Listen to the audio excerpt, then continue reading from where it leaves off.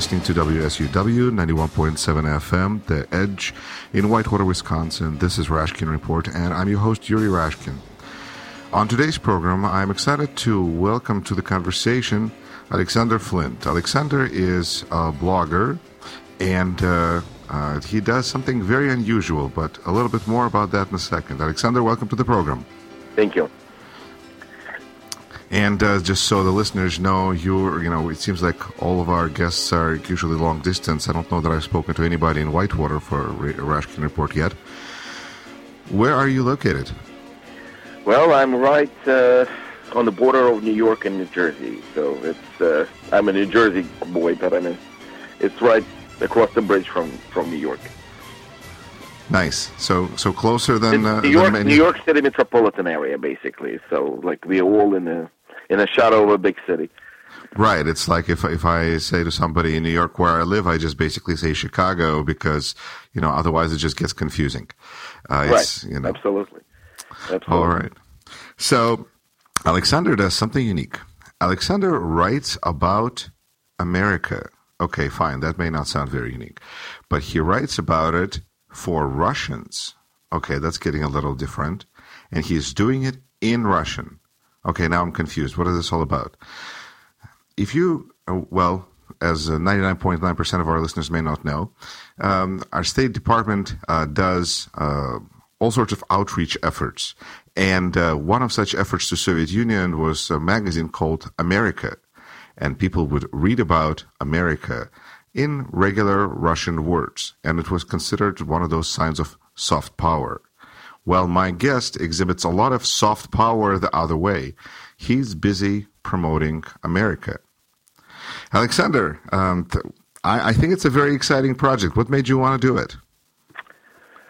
Well, it started as a knowledge that despite all these efforts by the State Department and some radio stations and everything, the Russian populace and the Russian community, even in the United States, actually know very, very little about the United States of America. They know about their immediate area, maybe, but they don't know any particular details. They don't know nothing about nature, nothing about the country, nothing about customs, almost nothing about laws. And so it's a huge field that you can just start from point A and just go to point B forever.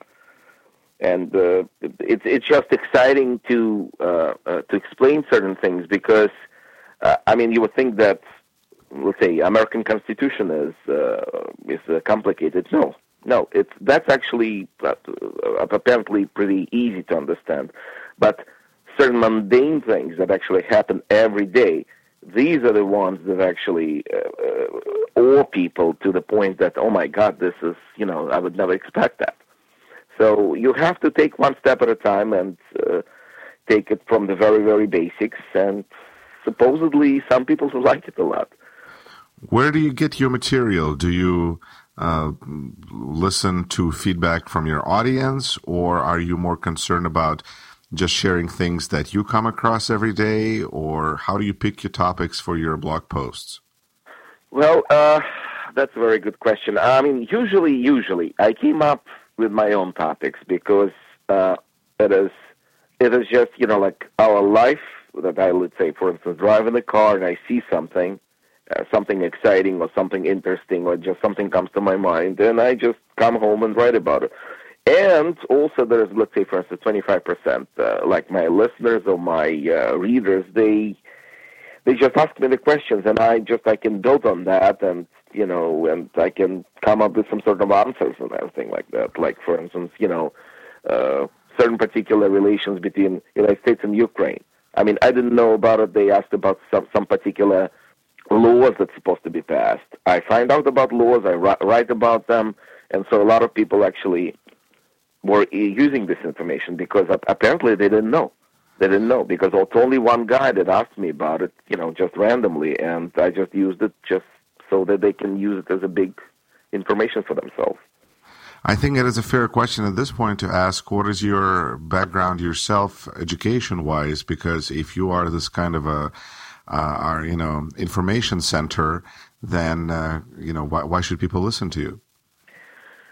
Well, I started as a historian, And, that was my first education still all the way back in Russia. And over here I continued my education. I went to political science, philosophy, also economy. And so, it's mostly a lot of background in terms of humanitarian sciences. And all of that comes together, gives me a lot of perspective on what I'm doing. Also, I just do a lot of reading, a lot of books. And that helps, absolutely, because a lot of topics, once again, very, very mundane, very, very basic, they exist just in the books that are just around us, and you just need to pick it up and just explain it. Alexander, tell me this. What do you feel are some of the similarities that your audience finds or that you see between Russians and Americans? Because when people ask me about Russia and I tell them about some of the broad trends, because I try to stay away from specifics, not to give people headaches, people go, well, that sounds just like here. Do you feel that there is a similarity between Russia and America? Well, all people are similar in certain particular ways because we all die, we all want to produce children, we want to get married, we have basically the same goals in life to promote ourselves and promote our families. So all of that is similar to any kind of a person, not just Russian American, but I mean everyone that lives in this world. But on the other hand, what actually makes us differ, that's actually Confucius said that it's our upbringing and our education. So if you take American education, if you take American upbringing over here together with the society around you, it's completely different what you have from what's going on in former Soviet Union and Russia in particular. And that actually makes the big difference because people understand things completely differently. They see their role as a citizen, as a person completely different from Americans. And that actually tells, because once you start talking to people, oh my God, this is so different. So what are Russian people amazed by about America? Because, you have to do it and, describe it for them. What do you find that your audience is amazed by? Well, I'll give you one particular example so you understand. I explained them how the administration of United States works, for instance, from the level of Congress to the level of states to the level of counties and to the level of cities. And all of these levels basically independent from one above them and actually can go to court against the one above them. And let's say, for instance, to talk about certain particular decisions that they disagree with. Let's say, for instance, there's this case right now going in North Carolina about the bathrooms, and where the state is actually going against the law from the federal center. And that is unheard of in Russia. This is completely unheard of because over there the authority of Moscow over all the regions is completely absolute. And they don't understand how it is that the state, or God forbid the city, can go against the will of the president or the will of the parliament. Over here, this is very easy. Well, it's not easy, but it's legal. It's legal. It's happening, and that's this particular point. It was, oh my God, it cannot be happening. For them, it's very, very peculiar because this is unheard of. So whatever the center says, the provinces do no matter what. They have to. They have to. It's especially right now with the Putin's government being so authoritarian. It is there is no any way that some local governor can just turn around and say, I'm not going to do this because it's against the law, for instance. Even if it's going to be against the law, they're going to still do it. You're listening to WSUW 91.7 FM, The Edge in Whitewater, Wisconsin. This is Rashkin Report, and I'm your host, Yuri Rashkin. And my guest today is Alexander Flint, a blogger based in New York metropolitan area, who writes about America in Russian for Russians. Now, Alexander, do you feel most of your audience is in Russia or in America, or where are your readers? Oh, that's all over the place. Where are Russian people these days?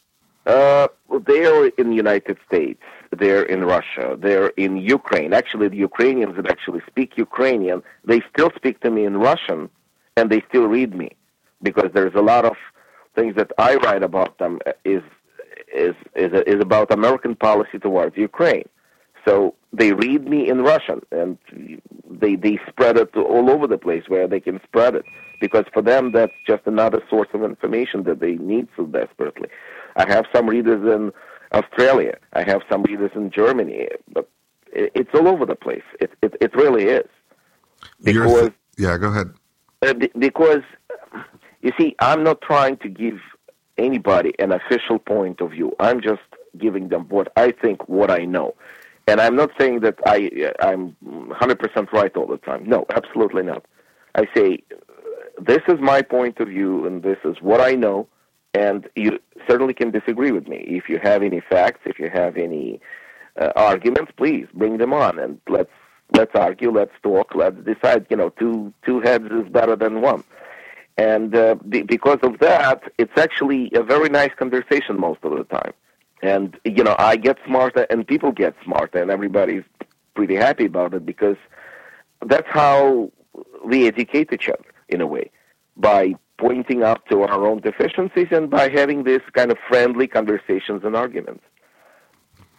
Now, it's, I think, almost a shame that you and I are having this conversation in English. We're both clearly comfortable speaking this second language to us, and yet you write pretty extensively and all in Russian. How does that work? Well, it is... and what about those readers that may want to learn about America through your eyes that are not able to do that? Do they have to rely on Facebook Translate? Some of them rely on the Facebook Translate, but most of my audience is a Russian audience, because, once again, Americans are not going to be amazed or not going to be interested if I start talking, this is the sheriff, he's being elected in a county government. They know about it. For them, this is a daily routine. It is, you see, I speak to a lot of Americans sometimes, and what they keep telling me that they keep, how do they say it, that they take things for granted. And this is exactly what's going on. So they don't understand how it is that the local sheriff that is actually working as a police department chief of a county is being elected. For them, this is regular. For the Russians or for the Ukrainians, this is unheard of. So that's why there is such a big, broad topic of conversation, how it's supposed to be, because they look what I'm telling them, what's going on in the United States, and they take their own ideas and they say, yeah, we have to have the same, because we have a very corrupt system, and their American system is not comparing to us, so maybe we have to do something like they do. So it's a very good education for the masses, then in turn will show to their own rulers how it's supposed to be happening, and they start. That's how democracy works, basically, in a way, because the people all the way in the grassroots, they start talking about it, and then these ideas go all the way up. So I hope that maybe my voice actually helps that in some way.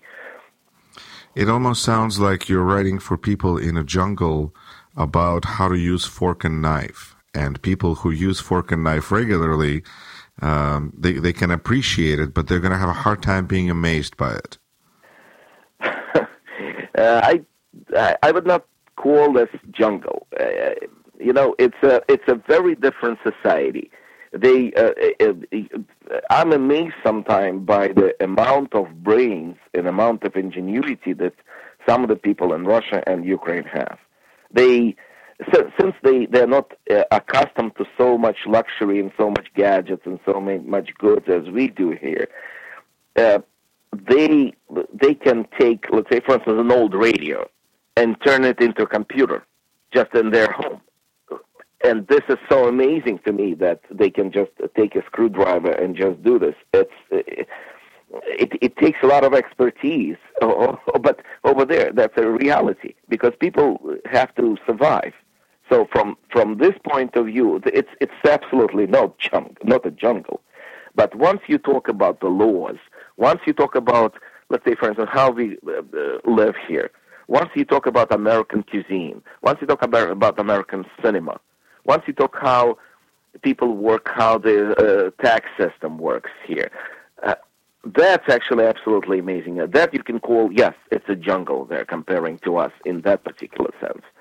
So technically, it's not a society that knows nothing about nothing. No, absolutely not. It's a very, very advanced society with the people understanding very, very complicated things. Alexander, technical level. Yes. I think there's a lot of engineers in Russia. For some reason, maybe there's something there in the water, or they have to, like you said, they have to. Right. No, it's just people.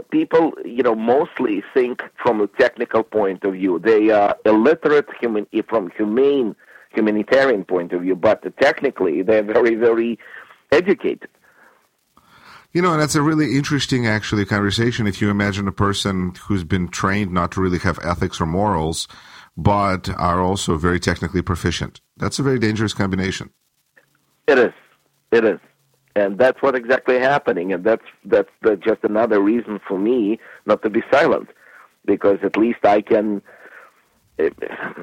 I don't call myself a teacher, God forbid, no. But if I can bring this information in, and share it. And once again, it's a very mundane thing sometimes. Then maybe I do something about it. Maybe people actually get smarter. They lose their naivety, that they have right now.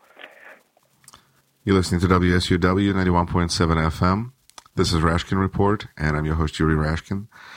Joining me today is Alexander Flint, a blogger from New York area, who's originally from Russia, as is the host of this program, and is writing in Russian, extensively explaining to his Russian reading audience what life in America is like. Alexander, let's reset a little bit about how do Russian people feel about America? Do you feel that this is, what feedback do you get back from explaining what life is like? It is not my phrase, but I will still use it. It's called hate-love relationship. Russians and, Ukrainians and people across Eastern Europe, a lot of them actually look at with admiration on what's going on in the United States. They love it. And they see certain things that they say, yes, we need to do the same as Americans do. On the other hand, because of the propaganda, because of the current political climate, and because of the Russian government as it is right now, it is a lot of hate, especially it comes from the television. So sometimes you watch the television and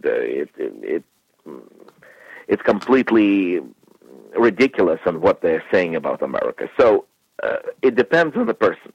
You can talk to the Russian person about, let's say, American cuisine or about American culture, about American museums or cinema, and he would love to talk to you. But God forbid if you start talking about politics and it goes into domain that America versus Russia, then it can really become ugly right away.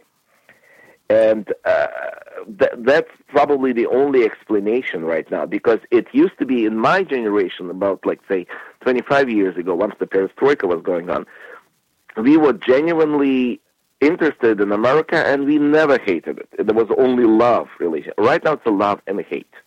And that's the big difference to what was happening before. People lost their desire to live under American system. They still like it, but they despise it. It's very difficult to explain, really, but that's what's happening right now. Well, that's the situation as it is, and so what you're doing is there's a Russian politician journalist, Lev Schlossberg, who advocates this idea of prosvещение, which seems more like literally would be enlightenment. But I'm not sure to what extent the word enlightenment actually translates the meaning. So And I think that's what you're doing as well, is you're bringing this general level of education, not on any specific thing, although in your case you do, but just the general idea, promoting certain ideas. What idea do you feel you're promoting? That's a very good question, and there is no simple answer to that. I promote the idea of how America lives, what we breathe, what people think is important over here. Is there an ideology there? Because in Russia they seem to be really demanding to have an ideology. Here in America we don't talk about it as much. We must have it, and they must be lacking, so they're talking about it a lot or something. But there's a certain ideology to this, I suppose. Well, the ideology in the United States always was live and let live, despite what some people may say about it. That's what it is. Americans, they are interested internally, just to live a good life. Externally, they want to promote democracy as the instrument to good life, because it is proven that despite all its faults, all its problems, like Churchill used to say, democracy is still the best system. So that's a democratic. This is an American idea to promote democracy as a way to a good life, and I think it's completely right. But Russians, they have a big problem with the democracy, because democracy over there turned into chaos for some reason, and it didn't work really how it was supposed to. And as a result, people turned around and they say, no, we don't want it. We're better off living with a dictatorship, which is completely wrong. They just didn't do what was supposed to be done. But, that's a whole different conversation about it. But nonetheless, as of right now, they see this American idea as a danger to them, not as a boon to them. So that's a very, very big difference to what it used to be coming. So I think my ideology is pro-American ideology. It's not particularly, this politics or that. It's just pro-American ideology, how we live, how we want others to live. That's probably it, because there's nothing else. Alexander Flint presenting a view of America by a Russian from America in Russian, promoting the idea of America. Thank you for doing it, and thank you for being on the program. I hope we can continue this conversation in the future. Absolutely. Anytime. Thank you. Thank you. You're listening to 91.7 FM, WSUW, in Whitewater, Wisconsin.